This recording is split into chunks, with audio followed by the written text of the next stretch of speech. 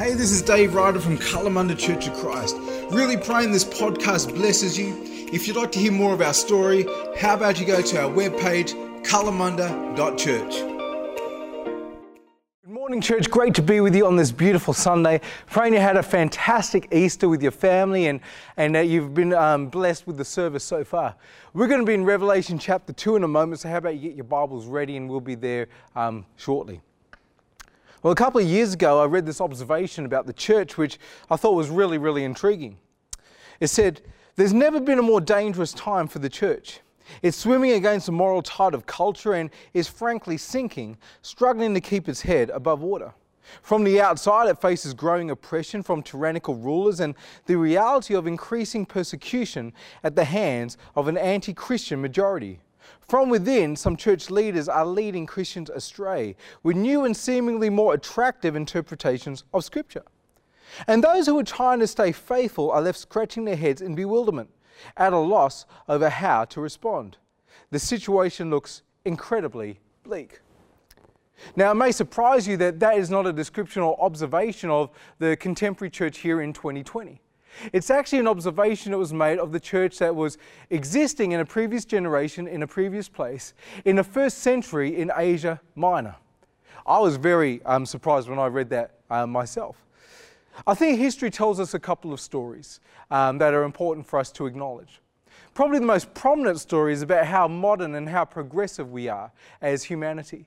That over the generations we've been able to harness technology and harness science and also accumulate so much knowledge that now we have created this big, bold, magnificent world which you and I now experience. But there's actually another story in play as well. I think it's the story of the human heart. It seems to be, as you look through every period of human history, it doesn't matter the age of a person or the race of a person or even the generation or the era in which they live, there seems to be these commonalities of issues with the human heart. There seems to be certain vulnerabilities and certain fractures that we as humanity have, and it doesn't matter what period of history you live in or what race you are or even what gender you are, we all seem to have these same vulnerabilities. And as I was kind of reading for the first time this description of the church, I couldn't help but think that the issues and the challenges and the problems that the church had over 2,000 years ago, we seem to have a lot of the same issues and the same problems here in our modern church in 2020. I thought that was really, really interesting. Over the last couple of decades, our Christian church has been ravaged by consumerism, by individualism that's come in and crept into the walls of the church. We've also had this secular barrage of attack which has just been so constant, and we've had to deal with and address issues that we've never really had to address in previous generations. And as a result, we're kind of left a little bit bewildered. Sometimes we've been a little bit stunned. But I think that 2020 has offered most of us a great gift, in that while we are in this space where we have to isolate and there's greater distance, there is also the opportunity for us to reset. There is an opportunity for us to be reformed. And in this moment, I can't help but think of David's words in his famous poem. The Lord is my shepherd, I shall not be in want. He makes me lie down in green pastures. In this season, aren't we forced to slow down? Aren't we restricted in our movement? Surely this is a season where we are made to lie down. And in this season, I believe that God wants to speak. I believe that God is still moving. I believe that He wants to shape and reshape who we are as His church. And it's in light of this season that we are beginning this brand new series which is called Real Church Problems. It's a series where we're going to drill down on 7 church problems. And I know what you're thinking. You're thinking, only 7? I can rattle off 7 just like that. And I think you'd be right. You know, in any single church that you go to, there are going to be issues, there are going to be problems. That's granted. It doesn't matter if it's a modern church or a more conservative church. It doesn't matter. Every church has issues. Every church has problems. You know, if you've just come into New Spring Church and you say there's no problems, I would just say you haven't hung around long enough. Stick around long enough and you're going to see that New Spring and even Kalamunda Church of Christ, we have some issues, we have some problems because we are family. Every church has problems, don't they? We all have problems. But I've found in my own life and my own experiences that when I go into a church, or even as myself, I lead a couple of churches, I can go into New Spring, or I can go into Kalamunda, or I can go into my cousin's church or my brother-in-law's church. I can go into different kinds of churches and I can say, oh, there's an issue, there's an issue, there's an issue, there's an issue. And a lot of the time, the issues and the problems that I identify, they actually come from my own personal preferences. I wonder if you're the same. I'll go into a place and I'll think, you know what, I like that style of worship, I don't like that style of worship. Or I like that kind of teaching, I don't really like that kind of teaching. Or I might go into a kids program and say, you know what, I like that, I don't like that. A lot of the issues which I identify actually come from my own preference. And because they come from my own preference, the way I see a church can be very different to the way another person sees a church. But what would happen if we actually allowed our own personal preferences to be laid aside just for a moment? And we came to Jesus and we said, Jesus, this is your church. Would you be able to help us identify some issues that you see in your church? And then, Holy Spirit, would you come upon us and would you shape us and would you mold us in such a way that we can actually address the issues that Jesus has identified? Well, that is precisely what this series is about. We are going to identify 7 real church problems as identified by Jesus. 7 issues, 7 dangers, 7 problems that the church has faced, is currently facing, and will continue to face in the future. And the way we're going to do that is by looking at the churches that are addressed in the book of Revelation. Now, the book of Revelation is a little bit scary. I assure you it's a book of hope and it's a fantastic book. And in this time, we don't have the time to go in deep in interpreting and all that, but suffice to say, it is a book of hope and a book of encouragement. What this book is, it is a revelation that comes from Jesus. It starts off by saying the revelation that comes from Jesus, the apocalyptic that comes from Jesus. And that is simply an unveiling, it's a revealing. Jesus is wanting to reveal and wanting to show something to his church. And this letter, which is prophetic in nature and is also apocalyptic, is this letter which is addressed to 7 churches. Now, these churches have already been through a hard time. They've already had to persevere and suffer quite a bit. But what is happening is that there is an impending crisis that is about to collide with these churches. And these churches aren't ready for it. There are fractures and there are vulnerabilities within the church that is leaving the church ill prepared for the crisis which is to come. So Jesus, out of his love, gives this revelation to the Apostle John, and the Apostle John sends this out to all the churches. And you may be wondering why 7? Well, 7 is the number of completion. So in Jesus sending this letter out to the 7 churches, he is sending this letter out to all churches. And remember, the book of Revelation is also a book that is prophetic in nature. So what is revealed to these churches is wisdom and lessons that can be revealed to us as well today. So we're going to look at the very first church, the church in Ephesus. So we're going to be in Revelation chapter 2. I'm going to read from verse 1 to 7. The message to the church in Ephesus. Write this letter to the angel in the church in Ephesus. This is the message from the one who holds the 7 stars in his right hand, the one who walks among the 7 gold lampstands. I know the things you do. I've seen your hard work and your patient endurance.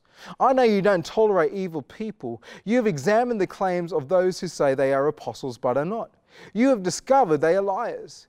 You have patiently suffered for me without quitting. But I have this complaint against you. You don't love me or each other as you did at first. Look how far you have fallen. Turn back to me and do the works you did at first. If you don't repent, I will come and remove your lampstand from its place among the churches. But this is in your favor. You hate evil deeds of the Nicolaitans, just as I do.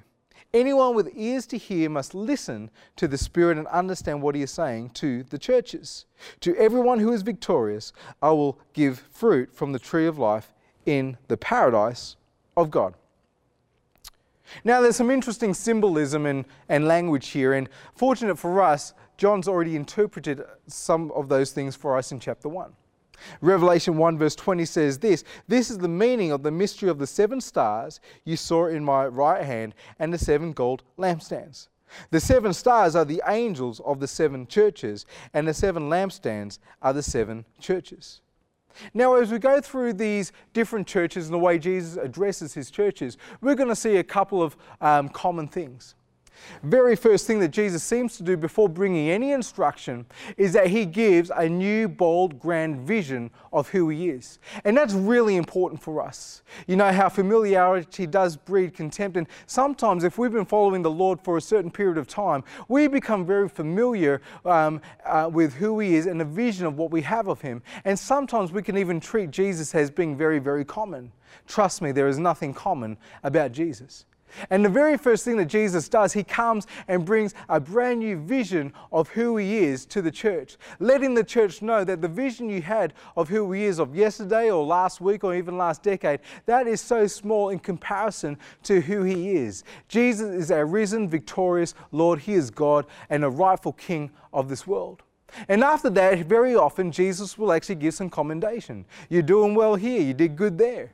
But there is a point where he actually starts to focus in on some issues, some problems, some vulnerabilities that if left unchecked are going to leave these churches ill-prepared for the future world in which they are to step into. And then after that, there is a remedy, a way of actually moving beyond this and a way of fixing it. So we're going to look at the church in Ephesus and see how Jesus actually addresses the problem that is happening in this church. So from verse 1, let's read again. Write this letter to the angel in the church in Ephesus. This is the message from the one who holds the 7 stars in his right hand, the one who walks among the 7 gold lampstands. Wow! What a vision! What a vision! What a vision. Jesus is saying, I'm the one who holds the 7 stars in my right hand. And in chapter 1, John said that those stars, they are the angels of the churches. Understand again that number 7, that is a number of completion. These are the angels of all the churches. And Jesus is saying, this is how powerful I am. This is how grand I am. This is how mighty I am. I am the one who stands and I hold all of the armies of all of the angels in my right hand like little peppercorns. They are so small compared to me. This is how grand I am. I wonder what your vision of Jesus is today. Some of us have a vision of Jesus and he's still a baby in the manger, and you know what? That's great and that's cute, and in a couple of months we're going to celebrate that. Thank God for the incarnation. That is magnificent. But let me tell you, that day has come and that day is gone. What we celebrated last week with Resurrection Sunday, that has literally changed the cosmos. Everything has changed right now, for our Lord is risen. He is victorious. He is God of all. He is the King of this world, and he stands and he lets us know, this is how big I am, this is how mighty I am. I hold all of the angels of all of the armies of the angels in my right hand. I wonder if you've ever seen an angel. I have. I've seen a fair few. They're not small, let me tell you. I remember even in this auditorium in New Spring, there's a couple of times I've been here and I've seen angels here. There's great activity of angels here. I remember one angel, and he was standing from the ground all the way to the ceiling. That's a pretty big angel. And I've seen angels bigger than that as well. Could you imagine if an angel appeared in its fullness? We would be absolutely terrified. They are big, they are powerful, they are mighty. And Jesus is saying, not compared to me. I'm bigger. I'm more powerful. You know, sometimes, even I know some friends and from high school, and they worship angels. They got this real intrigue with angels, and I think to myself, yeah, that's good, but you just haven't gone far enough, because if you think angels are big and if you think angels are great, how about you actually go further and see how big and how mighty and how grand our risen, resurrected Lord Jesus Christ is. He is enormous. He is so big that he holds all of the angels in his right hand like little peppercorns. I wonder if you realize that the devil is actually just a fallen angel.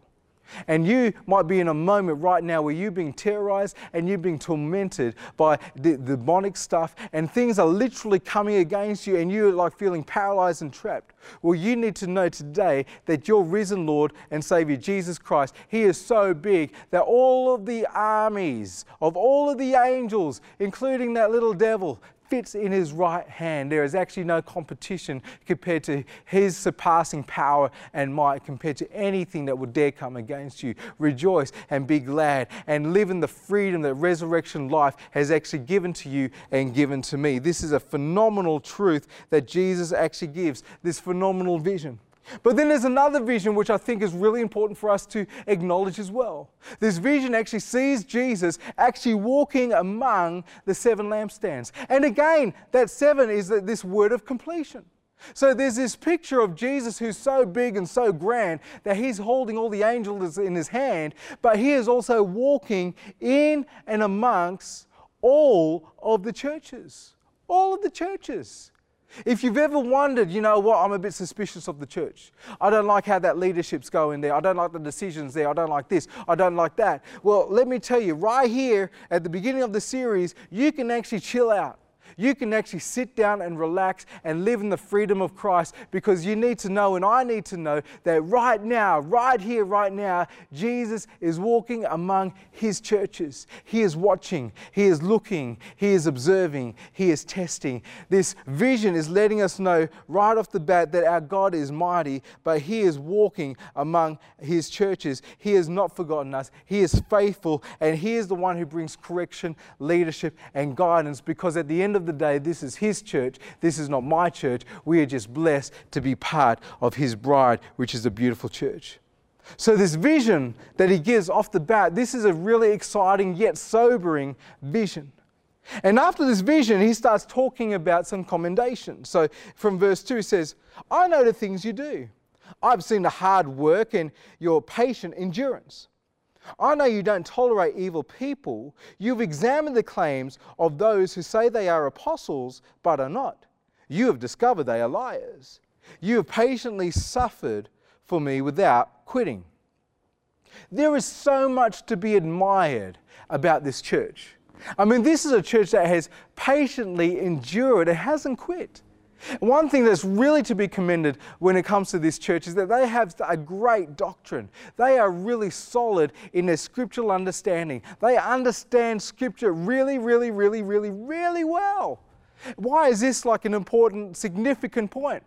Well, 30 years previous to the writing of the book of Revelation, this could not be said of the church in Ephesus. The church in Ephesus had its genesis around Acts chapter 18. You know, you had Apollo, Aquila, and Priscilla, and they kind of started the church in Ephesus. And then Paul, the Apostle Paul, actually sent his apprentice Timothy to Ephesus because the church at the time, 30 years previously, had these rogue elders that were leading the church astray.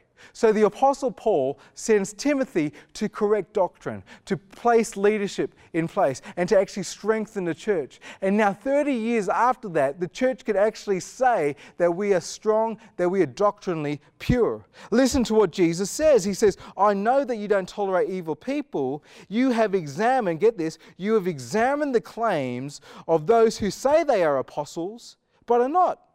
You've discovered they are liars. This church has incredible discernment. Discernment only comes with knowing the Bible.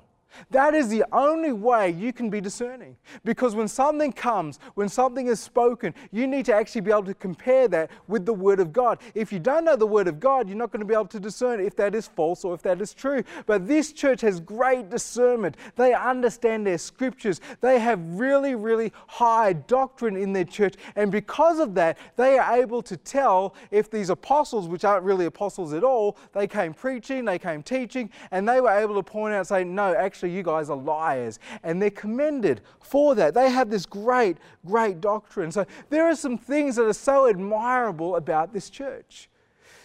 But there is a complaint which we need to pay attention to. With all of this praise, there comes this complaint. From verse 4. But I have this complaint against you. You don't love me or each other as you did at first. Look how far you've fallen. Turn back to me and do the works you did at first. If you don't repent, I will come and remove your lampstand from its place among the churches. But this is in your favor. You hate the evil deeds of the Nicolaitans, just as I do. This church is so exemplary in so many ways. In fact, as a pastor, I look at this church and they are exemplary in a place which I wish all churches were. They know their Bible. They know Scripture. They know the gospel.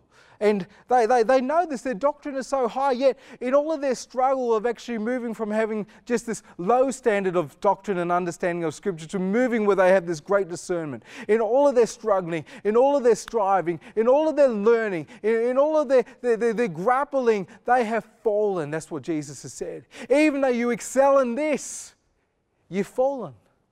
And this would have been a great shock to them. They know their past. They know they've worked hard. Jesus is saying, you've even patiently suffered for me without quitting, but look how far you've fallen. In their mind, they would be thinking, wait a minute, we've persevered, we've grown, we've progressed. And then Jesus writes and says, and addresses them and says, look how far you have fallen. This is a hard thing for this church to hear, because this is a group of Christians who consider themselves to be faithful. For all of their discerning of others, they haven't been able to discern the state of their own heart. And this issue is no trivial matter. And Jesus really labors on that. From verse 5, let's read this. Look how far you've fallen. Turn back to me and do the works you did at first. If you don't repent, I will come and remove your lampstand from its place among the churches. Whoa, that is a harsh word. If you don't repent, if you don't turn, if you don't change, Jesus says, I'm going to come and I'm going to remove your lampstand. And Jesus is God of the church. This actually lets us know fundamentally what our place and our purpose is on earth. We are here to represent Jesus. And what Jesus is saying, with all of your discernment, with all of your knowledge of the Bible, with all of your perseverance, with all of these things that are so commendable, because of this one thing, because of this significant thing, because of this thing which should be front and center, because you have lost it, I am not going to allow you to represent me here on earth. And history would actually let us know that this is exactly what Jesus does. This is one church where we look around the world right now, it no longer exists. Jesus gave a warning, and history tells us that that is exactly what Jesus did. He removed the lampstand from the church in Ephesus. So what is the complaint? Because the complaint isn't a failure to persevere, they're persevering. It's not a failure to teach well because they've got great doctrine. Verse 4 says this, but I have this complaint against you. You don't love me or each other as you did at first. The NASB puts it this way, but I have this against you. You have left your first love. The NIV says, you have forsaken the love you had for me. The ESV says, you have abandoned the love you had for me. You don't love me anymore. You've left your love. You've forsaken your love. You've abandoned your love. Jesus acknowledges that they've been through a hard time, that they've persevered, that they've had to strain, they've had to fight, they've had to push. And Jesus says that you've been a church, you are Christians who faithfully rock up. You faithfully build. You come, you worship, and you go and you build. But this is the one thing. You have everything else. But because you lack this, because you've fallen from this, you cannot represent me here on earth.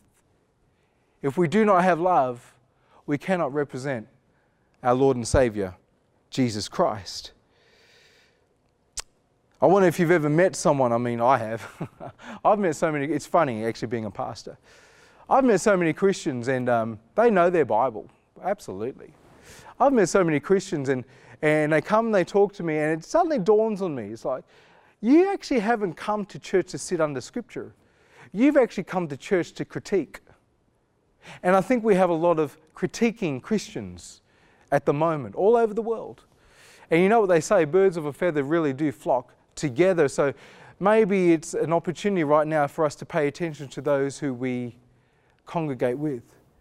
Because we need to have a spirit of love, not a spirit of critiquing when it comes to being the church of Jesus Christ. Jesus is saying to this church in Ephesus, yeah, you know your Bible. You know how to look at your Bible. but you have not seen how far you have fallen. History tells us that this church did not repent. They did not turn. And as a result, Jesus took their lampstand away. Some people may say, you know what, I love the Lord, but I don't really like his church. And you just need to know that you can't really have that mindset if you're a Christian. In fact, it's impossible to have that. Listen to what is said in John chapter 13, verse 34 to 35. Jesus says this, "Now I'm giving you a new commandment. Love each other just as I have loved you. You should love each other. Your love for one another will prove to the world that you are my disciples." This is what Jesus is saying. The way that this world is going to know that you are the church, the way that this world is going to know that you are followers of me, that you are disciples of me, is not how much Bible you know per se. It's not the worship songs you sing. It's not even the Christian kind of traditional things that you do. The thing that the world is going to see and the thing that's going to let the world know is the way in which you love each other. How you're loving your brother in Christ. How you're loving your sister in Christ, because that is a significant thing as far as the Lord is concerned. Jesus comes to this church in Ephesus, a church that obviously started this way. They started this way. When you started, you loved me and you loved each other. But now you've grown and you've progressed in so many different ways. But the most significant thing you have lost your love for me. You have lost your love for each other. Look how far you have fallen. That is what the Lord is saying to his church. And the beautiful thing about Jesus is that after he brings this complaint, Jesus now gives a remedy. And that's so encouraging to be able to hear and know. Verse 4 again, "But I have this complaint against you. You don't love me or each other as you did at first. Look how far you have fallen." Here we go. "Turn back to me and do the works you did at first." It seems simple, doesn't it? That's a simple remedy. Turn back to me and do the works you did at first. And really, that's what that word repent really means. It means a change in mind, to actually change direction. If you're going north, you turn around and now you're going south. It is a complete change of direction. And Jesus is saying, turn to me. They didn't realize they had the discernment to actually discern error in other people, but they did not have the discernment to discern what was happening in their own heart. And Jesus lets them know, you're actually walking away from me. You're not walking towards me. Therefore, turn around, walk towards me, and start to do the things you did at first. How's your love for your church going? How's your love for Jesus going? Do you remember when you first walked into Kalamunda or you first walked into New Spring? And you came in and you felt this overwhelming love and joy. And you just looked around and you say, wow, this is my family. This is where I belong. Well, how's that going for you today? Do you have those same emotions? Do you have that same response? And if you're anything like me, we're human, there are times where I find that my love does fade away. There are times where my love becomes so wearisome. There are times where Jesus actually has to let me know, wait a minute, Dave, you think you're walking towards me, even as a senior pastor, but I need to tell you right now, you need to turn and you need to redo the things that you did at first. This is a situation and this is a scenario that comes and visits each and every one of us. But how are you going with your love today? I remember hearing a story years ago about this couple, and they were married. And they'd been married for a good while, and it was a really, really hard marriage, really tough marriage, to the point where they were coming to a point of separation and really considering divorce. They didn't see that there was a way forward. The husband's talking to his friend about this and obviously journeying with this friend, and his friend knows that where this is going and says, hey, how about you just give this one more chance? How about you try something different? So the husband said, okay, let's give it a go. What happens is that the husband actually decides to ask his wife if she will go on a date with him. And reluctantly, she says, yeah, okay, we'll go. Husband doesn't tell her where they're going, just says, okay, get ready and we're going to go, goes in the car and drives. They come, they approach this restaurant, which looks a bit familiar, but it's been it just looks familiar. They walk in and they take their seat, and the waiter comes in. The husband doesn't allow the wife to order. Says, no, I'm going to order for you. So as they're sitting there waiting for the food, suddenly it dawns on the wife. She looks around, and it's been many, many years, but there's such a familiarity with this restaurant. And it suddenly clicks. This is where we had our first date. She looks around. This is definitely where we had our first date. The first course comes. The waiter comes and presents the wife with her entree. She looks down. And suddenly some memories start to just go in motion. And she remembers, wait a minute. This is my very first meal that we had on our very first date. And as the night progresses, that wall, that solid wall of separation, brick by brick by brick, it was slowly taken apart, and emotions started to flood and to overwhelm, and suddenly they remembered and they returned to, wait a minute, this is where we fell in love. This is where this all began. And I'm not saying it wasn't a case where this was the solution, because there was a lot of issues that brought them to this place, but it was the beginning of a brand new relationship and a brand new love that flourished from that place, and it actually rescued and renewed and restored that marriage. You know, sometimes in our own life we can become so indifferent. I remember when I was first became a Christian, my goodness, you couldn't get me out of the Bible. I was on my knees praying, I was worshiping, but throughout the years after, there have been times where it's almost like my heart has become dead. There are times when it feels like I've become so indifferent, and there's times where the Lord speaks to me and I have to make that decision. What am I going to do? And by the grace of God, I turn around and I've returned to those things which I did at first. And you know what? It may not happen initially, but over time, wow, the love comes. And there is this new relationship, and there is this new flourishing that happens. Well, God is actually saying, Jesus is actually saying, return to me and do those things that you did at first. I wonder what those things are in your life when it comes to your relationship with God, when it comes to your relationship with your church. What are those things that you did at first? Because right now, God has given us a season where He is making us lie down by green pastures, and He wants to form and to shape and bring a reformation to His church here in 2020. This address finishes in verse 7, which says this: anyone with ears to hear must listen to the Spirit and understand what He is saying to the churches. Understand that. To the churches. To everyone who is victorious, I will give fruit from the tree of life in the paradise of God. As this letter has been distributed, as it is traveling to the 7 churches, we need to understand that 7 is that number of completion. And as this address is being taken to the church of Ephesus, it's actually been taken to every single church where Jesus Christ is Lord. And that includes Kalamunda Church of Christ and New Spring Church. That is why these addresses, this book, is so significant to where we are right now.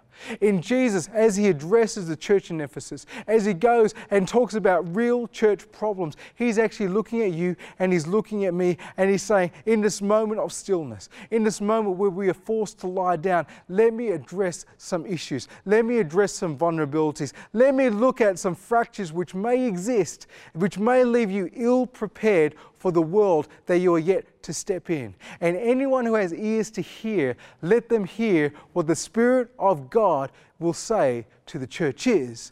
And by the grace of God, I am praying and I'm believing that we as Kalamunda Church of Christ and we as New Spring Church, that we would be those discerning churches, that in this season our ears would be undulled, our hearts would be softened, and we would hear what the Spirit of God is saying to us here today. He is saying, do not forsake love.